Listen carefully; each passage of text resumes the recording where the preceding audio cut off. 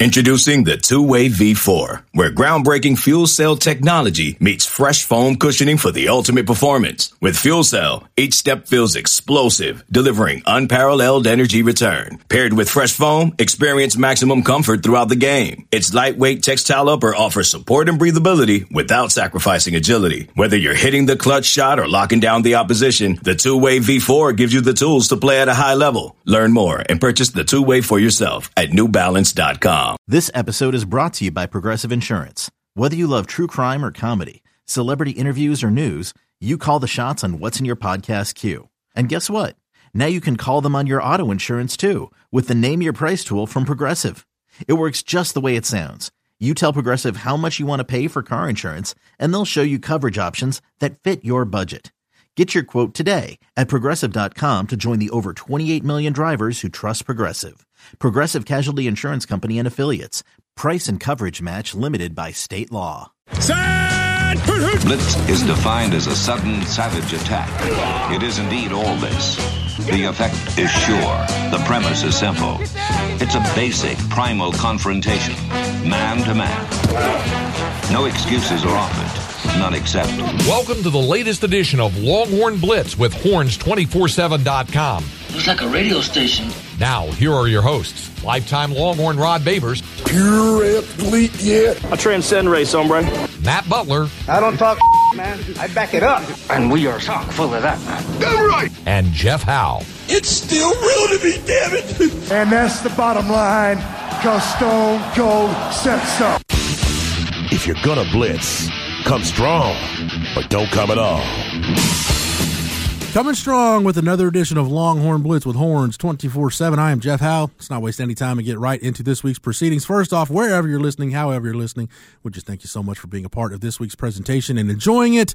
Make sure you subscribe to the Longhorn Blitz podcast anywhere you get your podcasts. Just search Horns 24/7. That's Horns 247. No dashes, no slashes, no spaces. Subscribe to the Horns 24/7 podcast feed and get every episode of the Blitz when it drops on Tuesdays. And don't forget to leave us a 5-star review. We would greatly appreciate it. Also, get over to horns247.com. Best recruiting coverage in the Texas market with Mike Roach and Hudson Standish. Team news, notes, and nuggets. The power of the 24/7 Sports Network. It's all there for you at Horns 24/7. Let me bring in the rest of the team. He is the master of the soundboard, the drop machine extraordinaire, our lead research analyst on Longhorn Blitz, and a daily fantasy guru. He is Matt Butler. How are you, sir? Doing pretty well, man. How about you?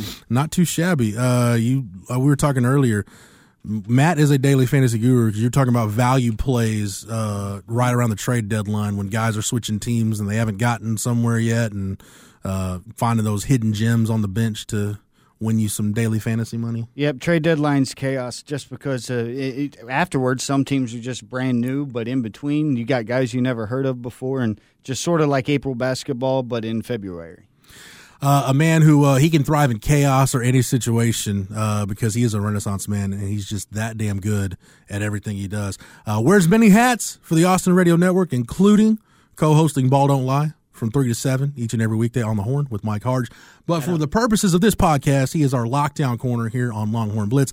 Lifetime Longhorn, 2002 UT All-American, 2002 semifinalist for the Jim Thorpe Award, 4th-round draft choice of the New York Giants back in 2003, spent his NFL career with the Giants, Lions, Bears, Bucks, Broncos, and a year with the Hamilton Tiger Cats of the CFL. When he was done with football, he got himself back to Austin, Texas, and the 40 acres, where he earned his degree. Whenever that team ring comes back in, we will make sure he wears it proudly. Nevertheless, he is a card-carrying member of DBU, and when you get that All-American honor recognized by the NCAA, they make sure you get one of those black cards. Number 21 in your program, number 1 in your hearts, Mr. Rod Babers. Appreciate that intro as always, brother. It's always fantastic. And Rod, I do own one of your rookie cards now in my card collection, so finally got that done. It ain't worth nothing. It's not the one I wanted, but it's a Rod Babers rookie card nonetheless.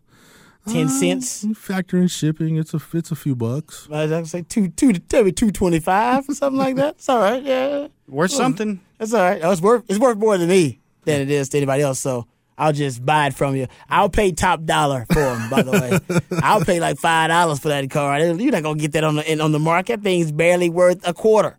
I'll pay $5 for it. Just reach out to me. So inflation, hey, I'm gonna hook y'all up. You got a Rod Babers card. Send to Rod B. I will give you $5 for a Rod B card. If you want to get one of Rod's rookie cards, maybe get that thing graded by a grading service. It comes back a 10, and it'll be a nice showpiece in the. It ain't gonna be worth $5, but I'll get that to you on the spot, crisp $5 bill. Rod, you didn't collect any of your own cards or stuff like that, did you? Well, I have some, yeah. I had a really cool producer back in the day that gave me like a link to like an eBay site way back in the day, obviously talking about eBay, where this guy was like selling a bunch of Rod B cards. So I bought a bunch of those.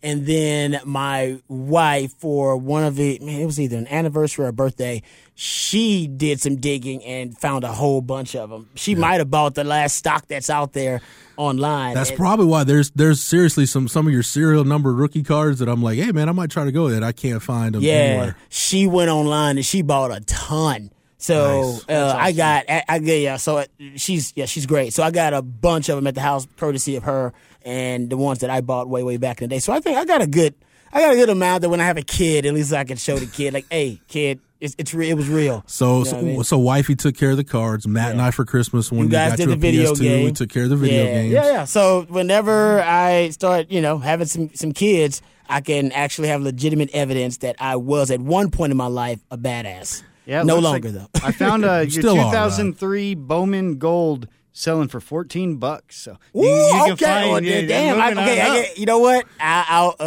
might have to buy you this. I'm gonna go buy that one. Send me that link. We need to buy it because honestly, I've been looking to buy a Bowman Gold, and I think you're looking at the only one that I found online. So probably before this show goes live, we'll probably need to buy that Bowman Gold. Robbie's gonna buy that joint, man. Don't send it to me. I'll send it right now. Yeah, send that to your boy. I'll purchase that. You buying it right now, Matt? Yeah, I'm gonna send the link right now. Okay. Yeah, no doubt. That's good, man. It's a uncirculated card, so it's never been in a pack yet. Yeah. No, I've got some, and I've had some really cool fans who've actually come up and sent and gave me one and wanted an autograph on one. So I got a good amount. Yeah. So I thought about that too. As you get older, you think about that stuff. Mm-hmm. I remember when they gave all the players basically the Ed O'Bannon settlement or whatever. They gave all the players like, I don't know, a certain amount of money depending on their name, image, and likeness and how long they had been represented on the game. And they stopped literally, I want to say at 03, and my last year was 02. And I was thinking to myself, and they gave the guys, I want to say that I told the guys that then because I was still closer to the program and I was talking to some of the guys. I was like, man, if I was you guys, honestly, because they would get like $5,000 checks, $7,000, $8,000, which is pretty good. That's a good payday. But I was like, man, I'm telling you, when y'all get older, y'all gonna want that video game. You're gonna want your likeness on that game. That's gonna mean more to you than that 5 Gs because, man, and I know they really didn't have a choice in it, but to me, like that now as a 40-some-year-old man, oh man, I'd give up that check any day to make sure my name, image, and likeness was on a video game. Yeah, because just nothing gets real cool. Cool to be. Yeah, exactly. It's just one of those randomly cool things. So anyway. But it's coming back out, so it doesn't matter. Yeah, it is. Just, Can you go back in the day though? Do they throwback teams on the new one? I would imagine they do. Yeah, they gotta have some codes to have throwback teams. I don't know if any of my Texas teams will be on there. Maybe the 01 team holds a special place in my heart. 01 team is probably the best of those teams. If you want to talk about them, for whatever it's worth, Rod, that team holds a special place in my heart. Appreciate that. So appreciate that. No problem. All right. What else holds a special place in everybody's heart is something that we're going to talk about, which is talking about scheduling. It's one of the things we talk about in the offseason. That's one thing I wanted to talk about today. We've got Bill Connelly has also come out with his SP Plus projections. That actually dropped today as we're recording the show. So we'll go over projected SP Plus. We got returning production. So there's kind of another smorgasbord episode of Longhorn Blitz. Actually, you know what? I'm going to put some stuff on the Longhorn Blitz Twitter account at Longhorn_Blitz. I think soon we'll do like a mailbag episode where it's just like, hey, whatever questions the listeners have, I like that we'll answer it. So I do want to do one of those here in the near future. But Rod, this is something that you brought up many years ago, and it kind of ties into the Big 12 and the NFL, the perception in the NFL that the Big 12 had, and the lack of draft picks, especially in certain positions. It's the fact that Texas, kind of the identity of the program, is attached to the Big 12 because the Big 12's identity is attached to the state of Texas. And I thought about it this morning. I'm like, man, this is the last football season, 2023, where Texas is going to have a direct affiliation with a conference that basically their identity is the state of Texas. Yeah. It is. But now both of your two biggest programs in the state are in the SEC. Obviously, Texas is going to the SEC. So, yeah, it is, because the Southwest Conference obviously was mostly Texas, so was the Big 12. And you're right, it was almost comfortable to have, all those Texas schools and that Texas affiliation. But now Texas is outside of that comfort zone now. I mean, you don't have, and now Texas is a national brand, so it's not about recruiting. Some people's like, oh man, it's going to hurt recruiting. No, it's not going to hurt recruiting. Texas is fine in recruiting. That's not a big issue. To me, it's just going to be a change in that whole, Mack Brown built a lot of the aura of his recruiting around Texas. He was smart at the time, and it fit. He was like, no, we need pride in the state of Texas. Yeah. Hell, I was playing in a Texas-California All-Star game as a senior, and it meant something to me. Like, it was not, we went to California to, in hostile territory, on the road, basically, trained there for, I don't know, was it a week or something like that, to go play California, and lost on a Hail Mary. Not on my side, but lost on a Hail Mary that was thrown. I think that was Kyle Bowler, if I'm not mistaken. That threw it? Yeah, I want to say sounds right. I want to say it was something like that. But my memory, obviously. But anyway, yeah, he built. So I was almost programmed growing up to be at the Texas A&M rivalry. So I was almost programmed to have that pride in the state, and therefore, and then even when he recruited other guys in my class, it was like bringing Texas back. You want to bring Texas back? Bring Texas back, and then we will do it with Texas players, largely with Texas players, and then we will represent the state in that manner. So, but now that doesn't matter anymore. Those affiliations, those loyalties, that's antiquated. Yeah, that's just old thinking. So I agree, it's uncomfortable for us, but that's all it is. It's just out of your comfort zone. That's been Southwest Conference and then Big 12 forever. Like there was at least like the one branding that's like the reason Bijan came though, to where like now you can get a national kid to be like, hey, I like Texas, I want to go to Texas. But just saying that, it's not necessarily what it was, or keeping it in the state lines. They can work both ways. Yeah, it's interesting though. To your point, Rod, there are high school football prospects. Like if you're a high school football prospect, let's say in the class of 2024, like you've known Texas A&M to be an SEC member longer than you've known A&M to be a member of the Big 12. Exactly. So it's a great point. Same with Arkansas. Forget it's been that long, but you're right. Yeah. I mean, that's a great point. For me, it doesn't seem that long, but you're right. Yeah, and then still to my dad, like the Big 8 was, Oklahoma, Nebraska. Like to us, we think of the Big 12 as Oklahoma and Texas have been binded together because at our formative years, that's when that really started. But it was weird. They were always in a different conference despite having the rivalry back and forth, which is how kids now probably look at how Texas and A&M will be. It's just they never played each other for a decade. So I do like the fact that Texas last year in the Big 12, the schedule will have a pretty good Southwest Conference flavor, kind of like your last dance, having your conference identity tied to the state of Texas, because you'll play Baylor and TCU and Tech. Yep. You even throw Rice in there on the schedule. It's a U of H. It's going to be and this, we talked about this a few weeks ago when we talked about the favorable schedule. I mean, Texas is only leaving the state twice in 2023, going to Tuscaloosa and going to Ames late in the year. That's it.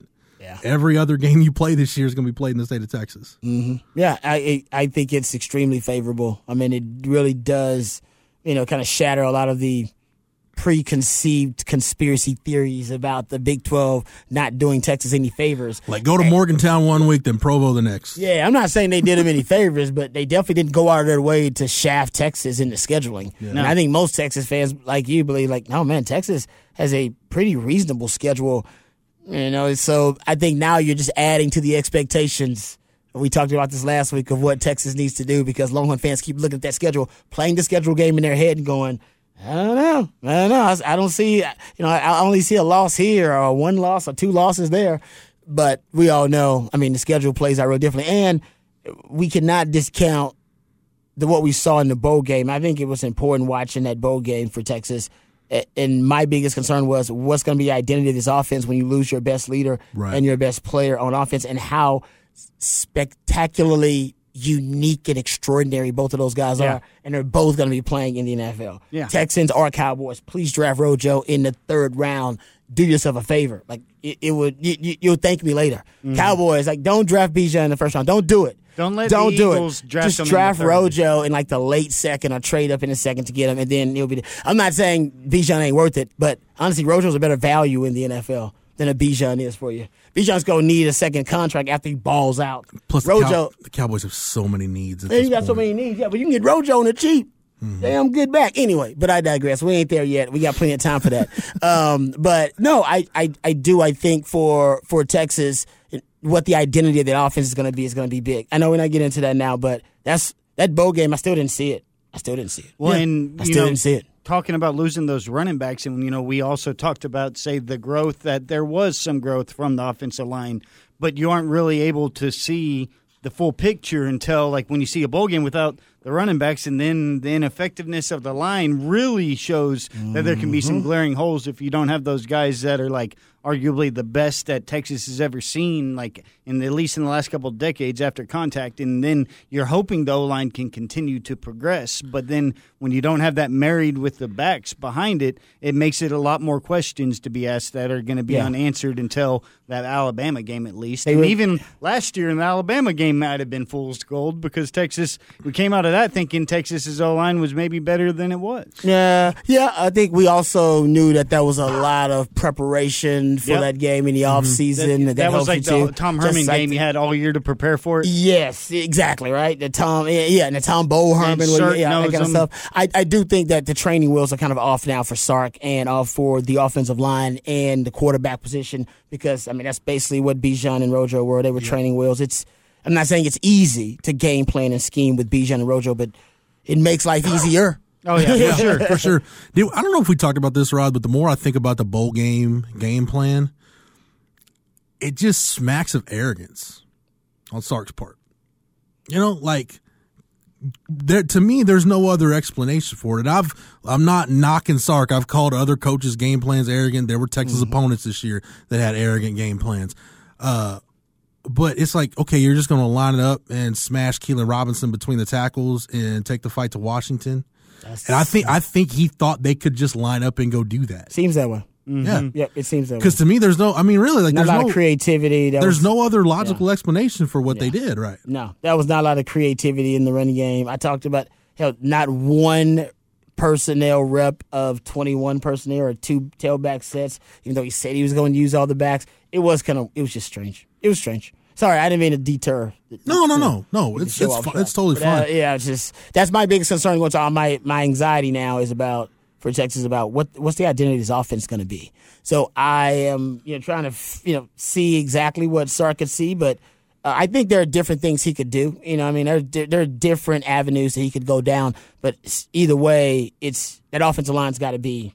Yeah, they got to be playing at a really high level. Because no matter we which talked way about he's going with that. The ineffectiveness in the passing game a lot of the times. Across all levels of football, it comes down to what pressure is allowed and how your quarterback performs under pressure. Because very few quarterbacks can perform well under pressure. Not to mention then be able to dissect a defense and understand what they're doing to them. The multi-layered things that come with the protection up front, not only for the run game and the passing game, and that's just something that you hope to see that huge growth. Because then Texas can be set up because you can really outperform your expectations if you have that protection up front, because then it allows scheme. A lot of that stuff gets thrown out the door if you just are letting guys through up front. I don't want to get too far off on an NFL tangent, but we all just did watch the Super Bowl. Mm-hmm.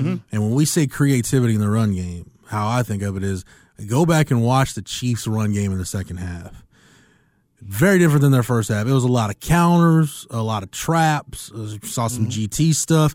There was one point in time, I think it was with Jerick McKinnon. They ran a fullback counter with Jerick McKinnon. I was like, damn, I ain't seen fullback counter in a minute. There it is. Sky Moore in the backfield. Yeah, that was reminding me. That's what we're talking about with creativity in the run game. You're not counting on just lining up and having your offensive line, reset the line of scrimmage and smash dudes in front of them.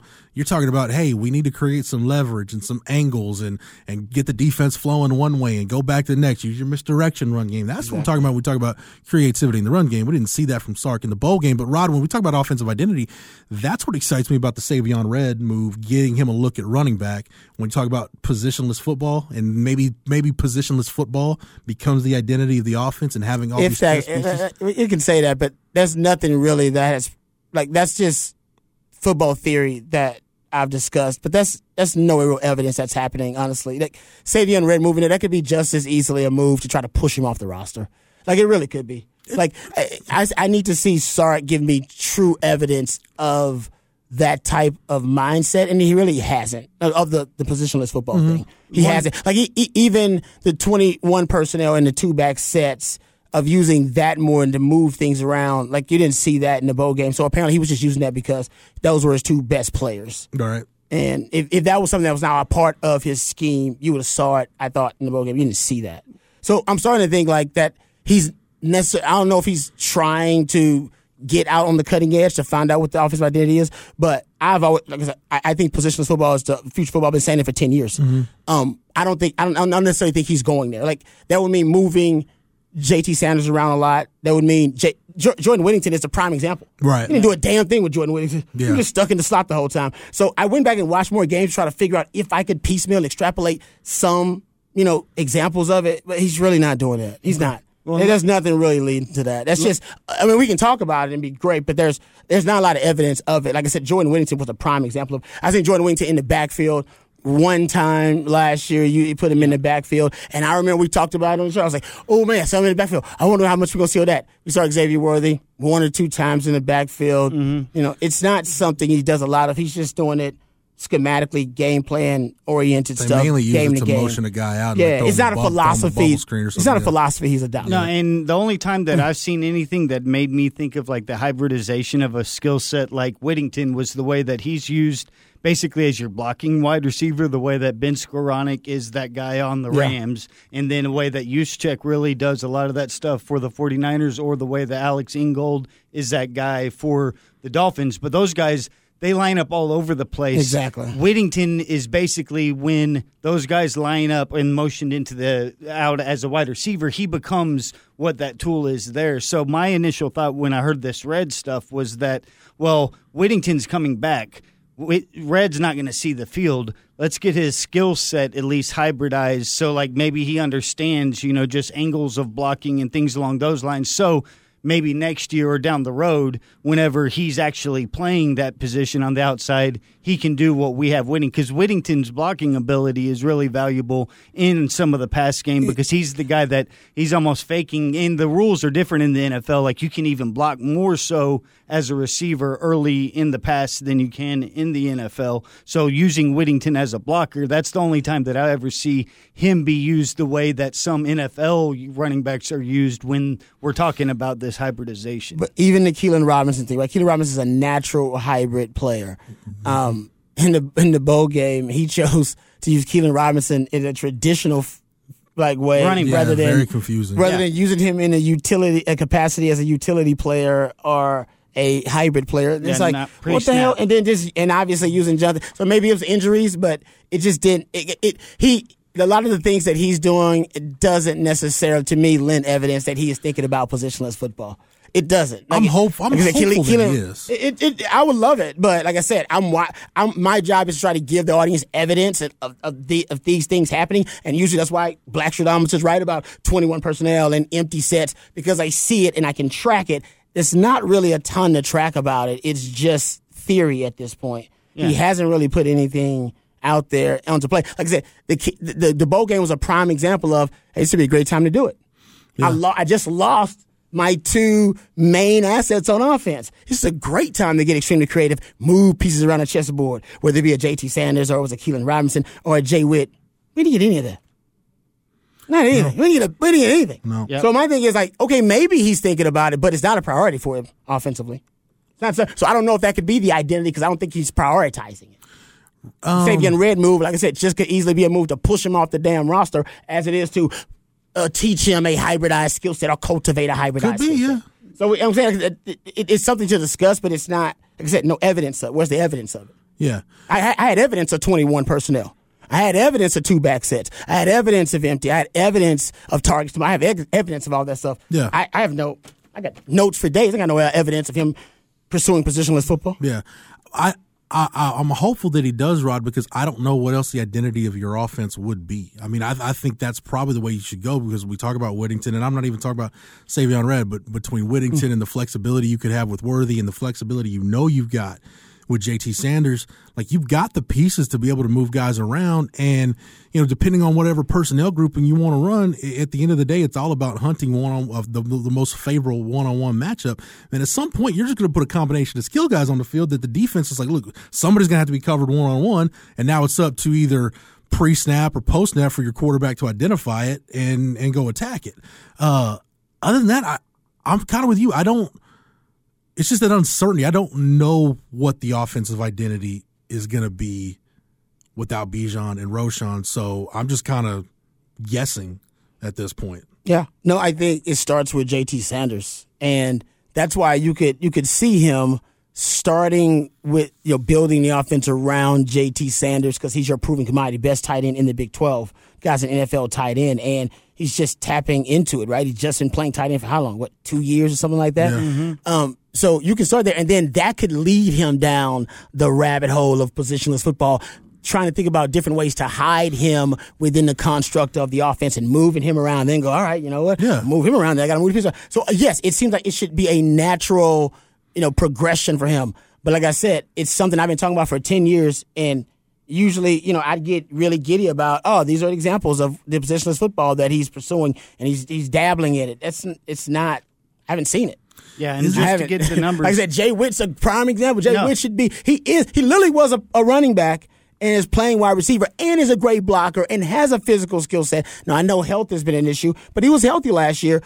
They never pursued that. Keelan Robinson, although used in that capacity this year as a wide receiver and the running back in the bowl game, lost both of your best running backs, and you decide to use him in a traditional format when he's been thriving in a utility capacity? What? Some guys doesn't say positionless football. And it's not a knock on the skill set. Like, some guys are just utility guys. Yeah. No, it's not a knock just at what all. they are. And to the numbers, like you said, I just pulled them out, and I mean, there was absolutely no snaps, at least according to Whittington, lined up at running back, and only 0.2%, which is 2 snaps that he was at tight end, which is those 2 plays basically because JT Sanders lined up at running back 1.1% of the time. So you're talking 1 out of every 100 snaps, he would actually maybe motion back there, and that would be maybe the 2 plays where Whittington would maybe motion into being a tight end. There's absolutely no evidence by the numbers of them doing that. It was just at times when you would go empty. Yeah, and it was a game plan specific thing, right? Yes, exactly. Yeah, we're looking for a goal line package, most likely. We're looking for a pattern and a trend that says, I think I know what he's thinking. Yeah. No. It's no pattern. There's no trend to it. There's it's 1 out of 100 with JT it's hopeful thinking by me, by us. It's just not.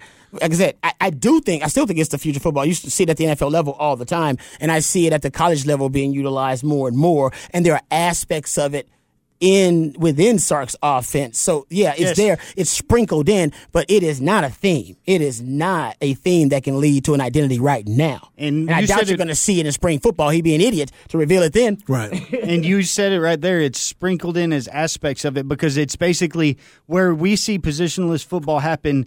Where they end and when the play starts is sort of where like you'll have these guys performing in that position, but they aren't actually lining up and playing in the different hybridized roles. It's just after the play happens, one guy may perform something the way that a running back or a tight end would. Yeah. No, and the Chiefs use it. I mean, Kelsey is a prime example because they hide Kelsey all around the formation, moving him around with shifts, and he's the most effective receiver in the NFL with a shift or a motion. They do a ton of that. Oh, yeah. Look at the way they're using the running back, Jerick McKinnon. Yeah. Right? How they use him. Move him around. We talked about him a couple weeks ago. Fullback. Yeah, but they use him in the passing game a ton. RPOs. Right? Yeah, exactly. And Kadarius Toney. Now he's there, the wide receiver in the running game, right? They use him to add him into the running game as a wide receiver that can also take the jet sweeps or take that, that kind of that arrow route after the jet sweep out into the flat, whatever it may be. So it's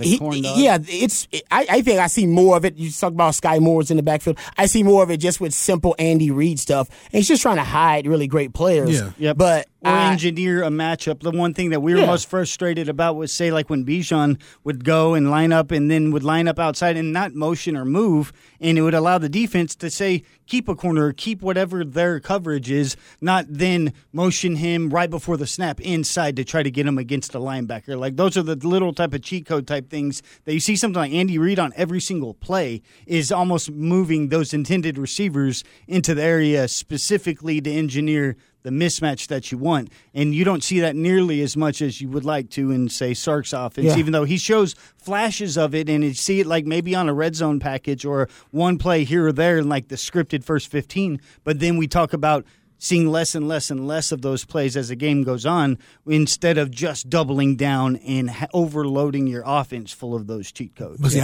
Rod, I think you hit the nail on the head. If you really look at this Texas offense under Sark and try to find the positionless stuff or where you're trying to hide guys or you're using personnel groupings really to hunt matchups specifically in the pass game, it really is more game-by-game, game plan specific rather than, hey, this is kind of what we do, because those things never really look the same. No. That's a credit to him, but I think now without and I think a lot of it was, and I'm giving him credit, I think it was like, you know what, it's just about Bijan and Rojo. Right. And I think that's the conclusion he came to late last year, and it was a smart conclusion to come to. But without Bijan and Rojo, and you're bringing back every other piece pretty much on offense except those two guys, there should be a natural progress for him, at least the man in the mirror moment in the offseason. All right, what am I building this offense around? How do I build it? And what are the priorities of the offense? Like, and really your theme is just what you do really well, right? That's your identity. What do you do well? What do you do as well, if not better than everybody else? Does he know what they do really well?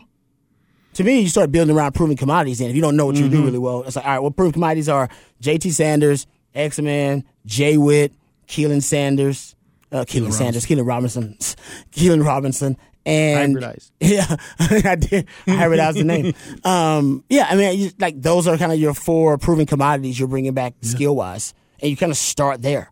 But to me, 3 of those 4 guys can be used in a positionless manner. Yeah, for sure. The reason why I'm hopeful though that Sark eventually gets to that point goes back to your JT Sanders comment, because if Sark is right, if he's not blowing smoke, and the tight end really is, other than quarterback, the most important position in his offense, to your point, Rod, shouldn't that lead you down that rabbit hole of, hey, I've got this guy with a really unique skill set.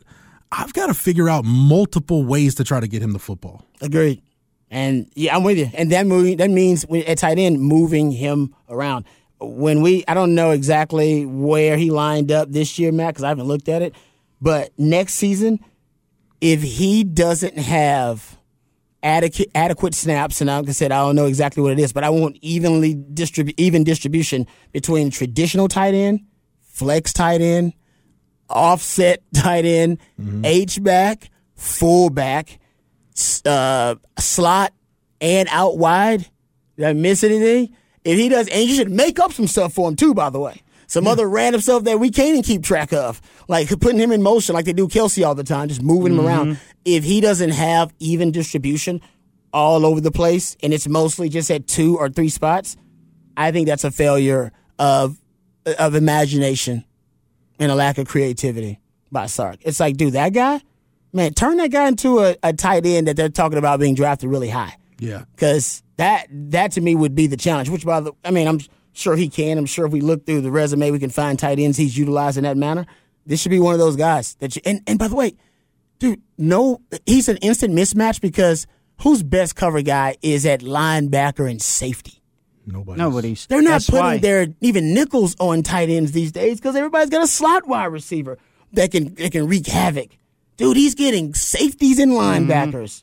Oh man. Dude, you should be scheming up all types of stuff. Easy throws, too. Yeah. I mean, that tight ends are easy throws potentially because he can create a lot of separation and it's advantageous matchups all consistently all the time. And that's why we were so frustrated even this year at times that Bijan didn't get more targets in the passing game because, that was something that was huge that those are the ones that, honestly, I don't see why you aren't hoping to engineer such things more often because there's maybe a reason why you don't have X-Man having to do it because his body is he's 160 pounds. Exactly.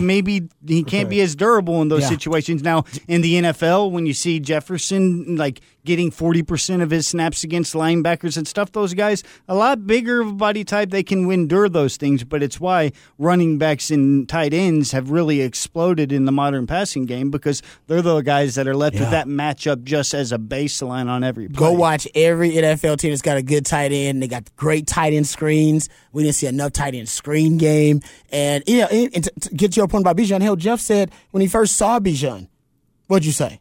He could be just as good of a slot receiver as in a running H position in the Tom Herman offense. position. He could play that. And basically Devin Duvernay's position. Yeah. And the NFL would have considered him, oh, you know what? He's a great slot receiver. And so I'm saying that I love Sark. I think he's done a good job, but you could argue, even with Bijan, still a little underutilized wide receiver, especially in the passing game. Which, by the way, he always says, what he said for running backs, they're the most underutilized weapon in the passing game. And yet you have the best running back in the country and underutilized him in the passing game. Yes. It's like, dude, I can play your quotes for you. Yeah. Well, here, to your point, Rod, about how you want to see JT Sanders used, I went up and pulled this past season. This is this past season. Brock Bowers snaps by position. Yeah, that's wild. Okay? Yeah, give me that. 14 in the backfield. So basically almost once a game you're putting him in the backfield. I love it. 259 as an inline tight end, 315 in the slot, 67 out wide. Okay. Yeah, exactly. I love it. That's what I'm saying. It should be all around. And I bet a lot of the inline tight end stuff, I bet at times he's motioning and shifting as an H-back, kind of moving him, to try to manipulate the matchup with the defense. Yeah, he just should be moved around a ton. Like, the defense should never be able to identify him easily within the construct of the play. And like JT Sanders, I've got Matt, I don't know, I think you might have read this already, but JT Sanders last year, 11 in the backfield, 566 as an inline tight end, 132 in the slot, 50 out wide. Okay, that's not bad. But we can go look at JT's and say, okay, when he was in the backfield, what was he doing? Well, They love JT as a blocker, though. I mean, right? They use JT as a blocker. We know what he was as an inline tight end and as a slot, but when he's out wide, what are you doing with him when he's out wide? Yeah, I got to go look at in the red zone. Do they say targets per position? No, I don't think it breaks it down that in depth. All right, maybe that's something I can go look at because I'd love to see the target distribution when he is for sure in the slot, out wide, in the back. And like they threw him tight end screens, but it was the same type of screen. There wasn't. You didn't really elaborate. Yeah, you didn't have variety in that tight end screen game. Yeah. No, I mean, I know it's a random rant, but no, it's worth talking about because we're going to try to. And look, I mean, we're not going to watch the spring game in April and be like, okay, yeah, we know it. No, you might see little kernels here and there, but Sark isn't gonna give away trade secrets in the spring game. There's no, and he should. There's no reason to. No, yeah, he shouldn't. I do want to get back to the schedule though, just for a minute. And we talk about Texas, that identity changing from you're going from the kind of a conference where the identity is tied to the state to now this big national brand, this premium brand in the SEC.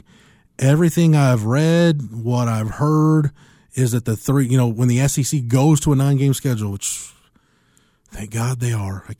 We don't need that FCS week in the middle of November, like coming off, these are great games, and then, it's A&M playing Prairie View. So my apologies to the Prairie View alums out there, but we don't need to see that. We don't need to see Alabama playing the Citadel in November. Come on now. While everybody else in the country is playing high leverage football. Mm-hmm. But you think about that, everything I've heard, read, whatever, it sounds like the three permanent rivals in this 3-6 rotating. You have three permanent rivals and you'll rotate everybody else in the scheduling format. It sounds like three permanent games for Texas, three permanent opponents are going to be Texas A&M, Oklahoma, and Arkansas. I'm assuming you guys would be good with that. That's how it played out. I like that. You'll play you'll play those three teams year in and year out. Yeah, that's sexy. Yep. Rivalries all across the board. Yeah. I like that. You need multiple rivals. It's healthy for Texas. Yep, and the way that it's set up, I mean, you have so many teams in the conference, you aren't going to get to play all the teams and get all those road trips. It took forever for A&M. They're just finally finishing going through and playing at Athens and stuff. So to have those three that you play each year and then to rotate in the other 13 there will be, those road trips are going to take the next 20 years before you actually get to play every single one. That's why you don't want to dilute those couple matchups and get those rivals every single season. Craig and I were talking about it on Light the Tower. We talk about SEC scheduling, and talk about the permanent opponents for Texas. Well, okay, if Arkansas's got Texas, then who else do they have? Well, who does A&M have? And A&M fans want to keep the LSU game, and you've got rivalries like Auburn and Georgia that need to stay intact. You got the Iron Bowl, like you got all these rivalries. And then like if I'm like a Kentucky fan, I'm like, hey, somebody's got to play us. We got to have 3 people we play every year. I don't know who it's going to be, but somebody's got to get stuck playing us. And South Carolina's probably saying the same thing. Like that's how Mississippi State was at the bottom of the totem pole, and they get thrown in with the Aggies. Oh, Mississippi State? Yeah, that was their third one. You got to fill it out somewhere against somebody. Well, it's like Vanderbilt, Kentucky, and like Mississippi State. Like they need their other additional one. The problem for the Aggies is that Aggies, they don't have a rival right now, and they're getting back their rival with Texas. They don't like the Texas A&M rivalry from this aspect. They don't like that they're the side piece for Texas. Texas's real rival now is Oklahoma. That's their true rival. That's their main rival. And the Aggies are seen as and I'm not saying you are, but you're seen kind of nationally as a side piece for Texas. You're the side chick. They don't want to be that. They want a main rival. Right now, they don't have one. All right, and that's kind of the identity crisis going on with the Aggies. They want a main rival. LSU is saying we don't want to be considered y'all's rival. All right, because that would be dumpster diving for us. We're better than A&M. And then it was like, hey man, let's hook up because LSU doesn't have necessarily a natural rival either. Right. And that's why Aggies are like, hey, man, this would be a natural rival. But LSU's like, no, we look down on you. We don't want to be y'all's rival. No, that we think that would be, you would be out kicking your coverage if we decided to be your rival. Yeah, we want Bama. Yeah, exactly. And Bama's like, well, we got a lot of these. Yeah, we got a bunch of them. Yeah, we're basically like the kind of the Cowboys, kind of like the Texas, like Notre Dame, or we got multiple rivals. Bama's like line forms to the left of teams that want to play us. And consider us call yourself a rival if you want to, but we'll never do that. So that's what's going on there. And I think for the Aggies, it'll be good because now they're basically forcing these marriages, these arranged rivals, if you will. And that's good for the Aggies because they need one. The LSU doesn't really need one. LSU's fine. But the Aggies got a little bit of an identity crisis without one. That's what I was thinking. They got nobody to complain to. They just had the one thing they had was over Texas. We're a SEC school, and then Texas. They don't have that anymore. You're the side piece in the SEC. Like I was thinking about LSU though. Like, what's the one rivalry game if you ask that LSU fan base what you would keep? And the only one I can think of is Alabama. Oh yeah, no, because they're dealing with the same side chick syndrome that that the Aggies are dealing with, except on the Alabama level. They want Alabama to declare them a rival. And Alabama's like, man, when we get around to it, I guess. We got lots of rivals. If you guys are really good, then I guess you can be our rival. But we got all types of rivals. So they don't really have one either, and everybody's trying to punch up a little bit there. Is that kind of what I say when we got into some of these Texas seasons where I'm like, boys, it's a week-to-week proposition. Is that how Alabama considers LSU a rival? It's a year-to-year proposition. Pretty much. If you're good, then yes. If you're good, not, then no. Yeah, it's a rivalry game. If you're not. At Orgeron's last year, no, it wasn't. that was just game 8 on the schedule. Yeah, that's what it feels like. But as I say, that's why this formula is good. Because then you deal away with all that identity crisis nonsense and you arrange these rivals. I'll give you a great example. I think Bama views LSU probably the same way Texas views Texas Tech. Like if you're good, we'll take that game seriously. We'll put a lot into it. If you're not, then it's whatever. Yeah. No, Texas got a lot of those. I mean, Baylor's like that for Texas. Texas got a few of those in the Big 12. Yeah, which they should. And some of those are going away. I'll tell you what excites me the most about this is the fact that one of my bucket list stadiums to go to is the Big House.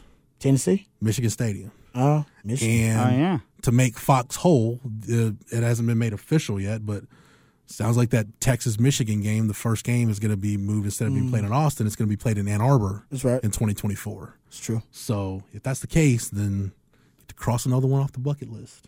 That'll be cool. Yeah, that will be pretty cool. Well, I mean, yeah, that's going to be a tough stretch. Yeah. You're about to go to Bama, then you go to Michigan, and then you got Ohio State, right? Ohio State for 2, and then Michigan at home. Yeah, and non-conference is legit. Yep, it's good though. And you get the Bama in right before you go to the SEC. But you know what I think too, with an expanded playoff, that schedule's more palatable. Yeah. Oh yeah. I mean, I'm not concerned about it being tough. I'm just saying it's just like just a tough non-conference schedule. And yes, you're about to go into the SEC. So, yeah, I mean, I think it's just a natural, really kind of the natural progression of things now in college football. Yeah.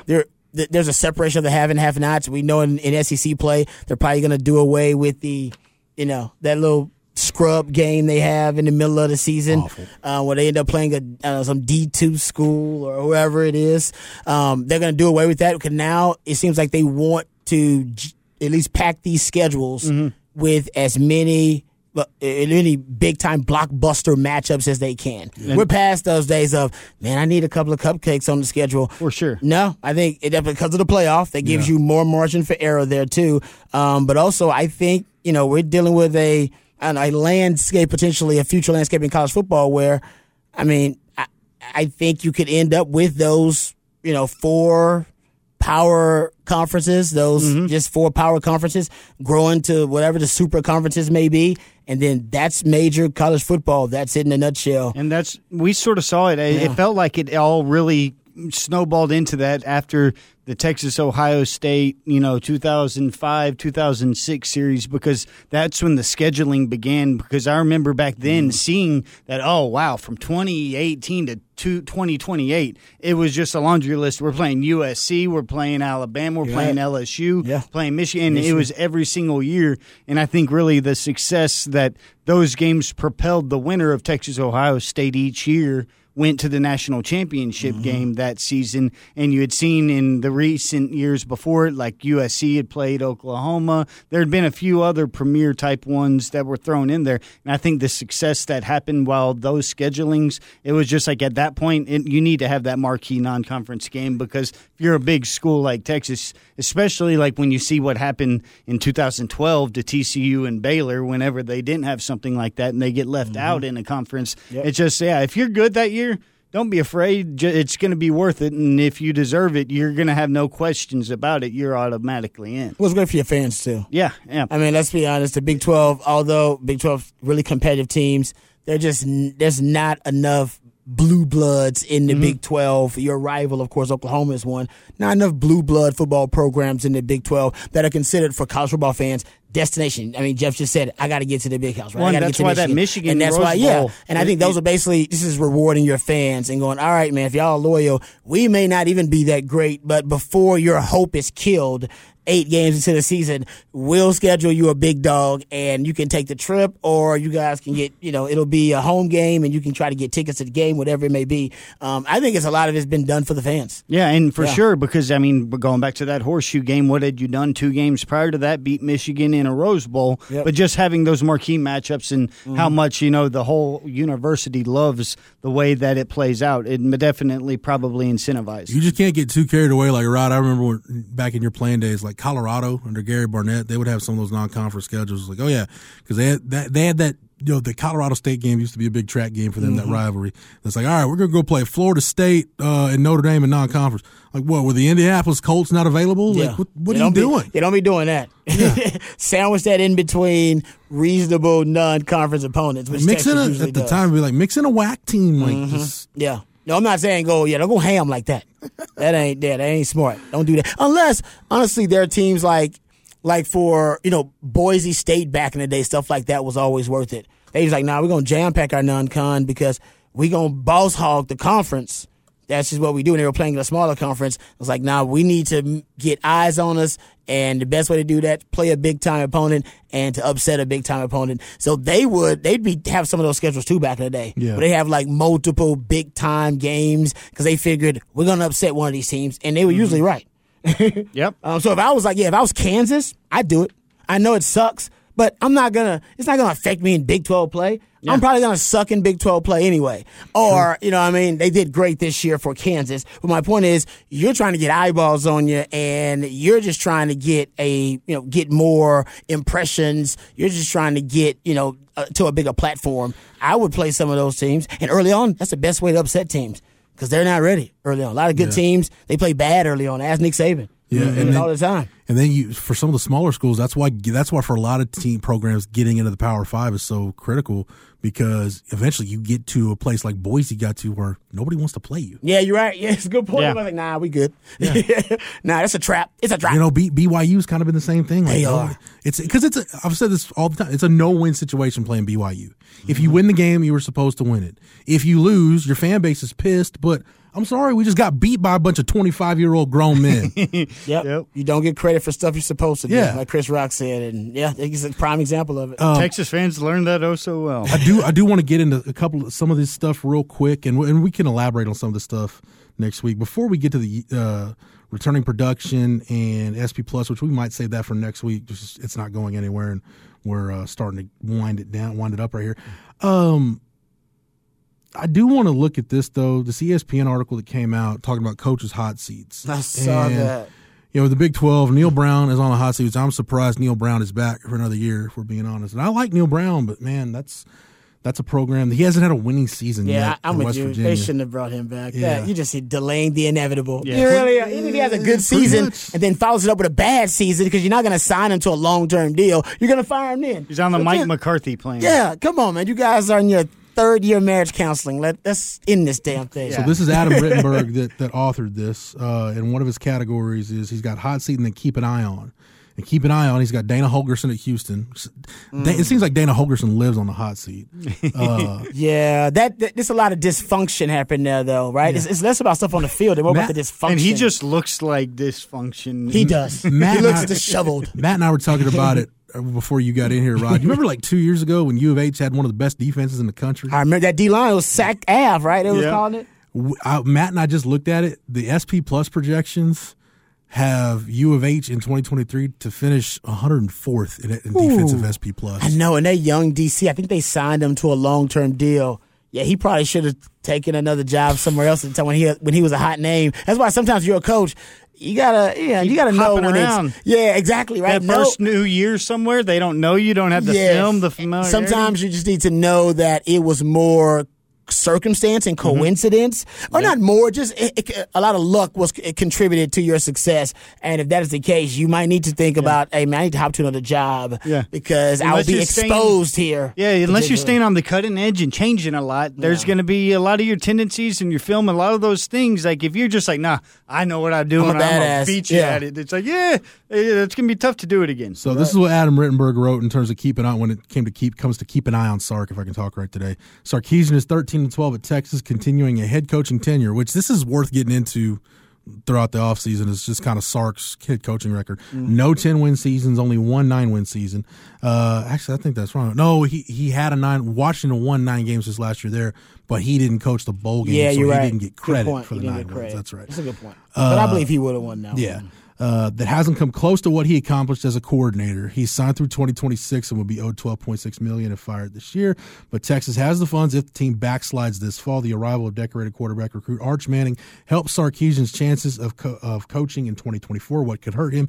2 attractive replacement candidates within the state in Sonny Dykes, who just took TCU to the national title game, and UTSA's Jeff Traylor.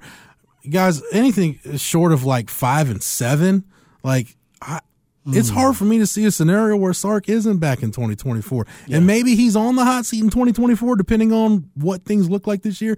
But it would have to be, am I wrong, Rod? It would have to be just an abject disaster. Yeah, I agree.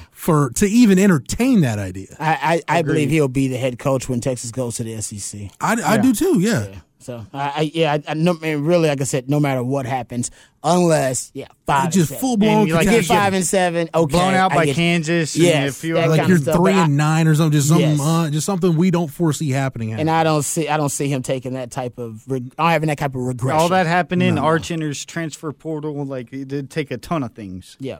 No, I agree.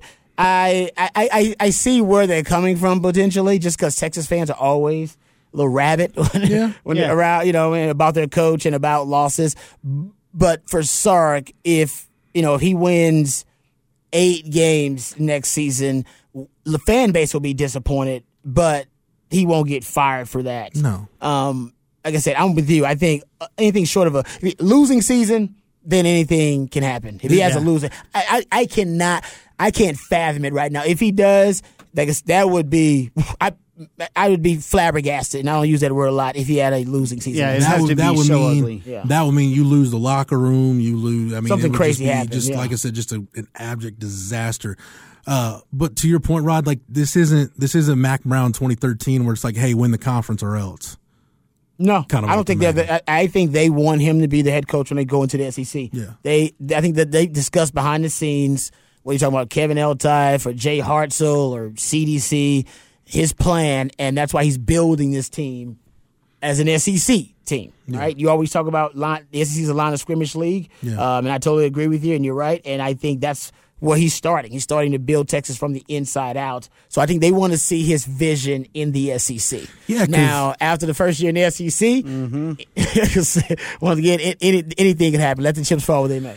Am I just going revisionist history here, or is Sark the first Texas head coach we've seen since Mac in the build-up to the national championship that had a vision for what his roster wanted to look, what he wanted his roster to look like, and you could see, okay, I see where he's going with it? Or maybe is it just like Tom Herman and Charlie Strong? I know Charlie didn't have enough time because we kind of saw, especially defensively, where Charlie was trying to go. Charlie defensively, you saw what he was doing, and maybe being long, rangy. DBs. Maybe Tom a little bit offensively, but but I think he just speed at linebacker. I just think Tom got too pigeonholed with positions in terms of I have to have this body type at this position or it can't work type stuff.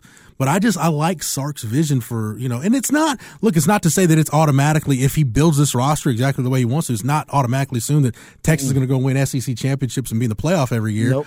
But that's how Sark wants to do it, man. He wants big people up front. He wants a big, strong quarterback. Mobility is not, to borrow Sark's word, quarterback run game is not something they're going to major in. He wants a big Quinn Ewers, Arch Manning type back there that somewhere between a dual threat guy and functional mobility in terms of how he moves around. And then we kind of see what PK is building on defense. So I don't know. I just like the fact that you see a vision, and the reason why I would disagree putting Sark on any kind of hot seat, to your point, Rod, knowing that the administration is behind him at this point and is going to let him at least get further down the road of seeing that vision through than we've seen some other coaches do around here recently. I wouldn't pay attention to any of that hot seat talk. No, if you're I wouldn't. I wouldn't. Yeah, we're not even entertaining that at all. Honestly, us just by being clicks, here, I think exactly for the micro, the way that we can know what's going on and follow everything involving Texas and follow the details.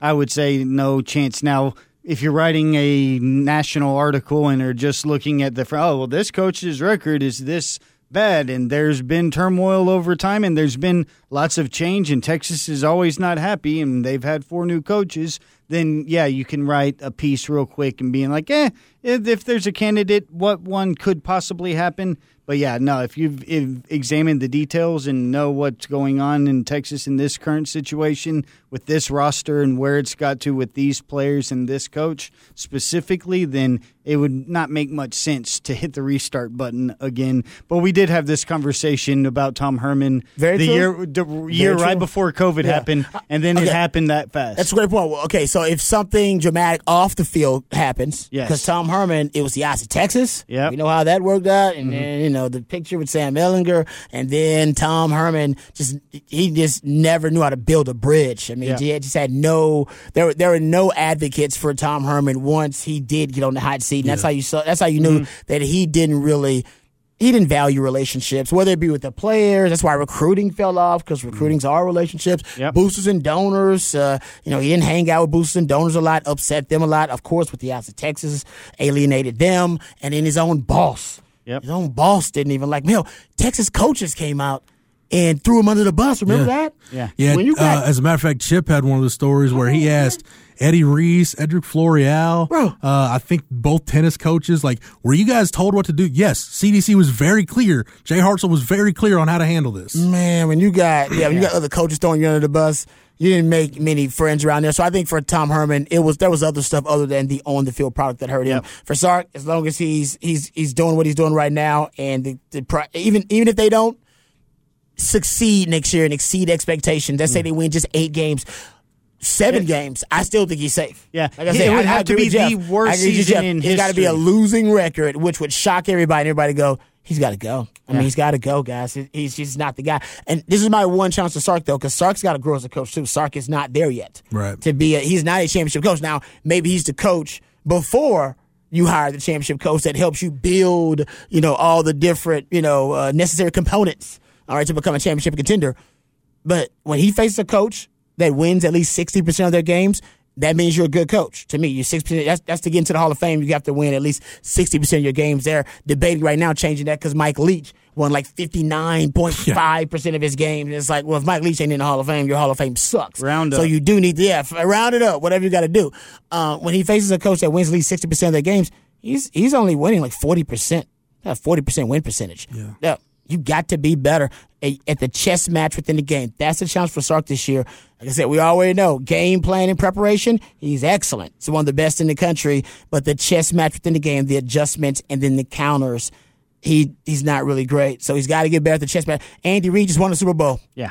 Chess champion. Yes. Master class in it. They were down double digits at halftime. You know how many quarterbacks have won the Super Bowl after being down double digits at halftime? Just one. Tom freaking Brady, because he's the GOAT. Patrick and Brady. Now it's two. Right? It's Patrick. But it's mostly because might be the GOAT. Andy Reid made a lot of great adjustments if you just kind of go through and watch it. So that's you got to win the chess match within the game. Sark loses that chess match all too often. He's got to get better at that. I think he will, but that's his man in the mirror moment. He's got to do that. Yeah, for sure. And one more thing I'll say about the positionless stuff. If Sark really does study, I think you brought this up last week, Rod. If he really does study the Shanahan offense and Sean McVay offense, the Mike McDaniel offense, Matt LaFleur, if he's really paying attention to what that tree's all about, it's all about positionless football. Think about all the positionless players you just rattled off. The 49ers, the Rams, the Dolphins. It's all everybody from that Shanahan tree that values positionless football. Okay. So we'll get more into the returning production and SP Plus projections next week. Trust we've got a long time to go before we're getting into spring football stuff. So plenty of podcasts. And I don't know when we'll do the mailbag episode, but we'll do that here before too long. Just take listener questions through email, Twitter, whatever. We'll figure it out. But definitely looking forward to this spring on Longhorn Blitz. Matt, thanks for everything, man. You're more than welcome. Rod B, appreciate the time and the knowledge. Anytime, brother, anytime. eBay Motors is here for the ride. Remember when you first saw the potential? And then through some elbow grease, fresh installs, and a whole lot of love, you transformed 100,000 miles and a body full of rust into a drive that's all your own. Look to your left. Look to your right. It's official. No one's got a ride like this. There's nothing else that sounds like, feels like, or looks like the set of wheels in your garage. With over 122 million parts, you can make sure your number one ride or die stays running smoothly. So there's no limit to how far you can take it. Brake kits, turbochargers, engines, exhaust kits, roof racks, LED headlights, bumpers, whatever your baby needs, eBay Motors has it. And with eBay Guaranteed Fit, it's guaranteed to fit your ride the first time, every time, or your money back. Plus, at these prices, well, you're burning rubber, not cash. Keep your ride or die alive at ebaymotors.com. Eligible items only. Exclusions apply. For Matt, for Rod, for everybody at the Austin Radio Network and the Horn, 104.9, 101.9 AM 1260, streaming on the Horn app and at hornfm.com, where you can get Rod B each and every weekday on Ball Don't Lie with Mike Harge from 3 to 7. Shameless plug. You can also get myself and Craig Way on Light the Tower from 10 to noon. And thanks to Matt, you can get all of our archives, our classic interviews and shows are on the Longhorn Blitz SoundCloud page. Yep, just type in Longhorn Blitz. Hiring for your small business? If you're not looking for professionals on LinkedIn, you're looking in the wrong place. That's like looking for your car keys in a fish tank. LinkedIn helps you hire professionals you can't find anywhere else, even those who aren't actively searching for a new job but might be open to the perfect role. In a given month, over 70% of LinkedIn users don't even visit other leading job sites. So start looking in the right place. With LinkedIn, you can hire professionals like a professional. Post your free job on linkedin.com/recommend today. Search Horns 24/7 anywhere you get your podcasts. That's Horns 247. No dashes, no slashes, no spaces. Click that follow button to get every episode of The Blitz when it drops on Tuesdays. And don't forget to leave us a 5-star review. For the Horn family, for the Horns 24/7 family, I'm Jeff Howe. Thank you so much for downloading and listening. And we will catch you again on the next episode. You've been listening to Longhorn Blitz with horns247.com. Remember, for the latest Longhorn news 24/7, visit horns247.com. Okay, picture this. It's Friday afternoon when a thought hits you. I can waste another weekend doing the same old whatever, or I can conquer it. I can hop into my all-new Hyundai Santa Fe and hit the road. Any road. The steeper, the better. Because my all-new Santa Fe is available with H-Track all-wheel drive, so I can hit the trail without a worry in the world. Heck, with 3 rows and best-in-class rear cargo space, I can pack the whole family in with all our gear. We've got available dual wireless charging for our phones, so we'll never lose touch with civilization, and we won't lose touch with the primordial power of Mother Earth. So which is it? Waste the weekend or do something a little more epic? And conquer it in the all-new Hyundai Santa Fe. Visit HyundaiUSA.com or call 562-314-4603 for more details. Hyundai, there's joy in every journey.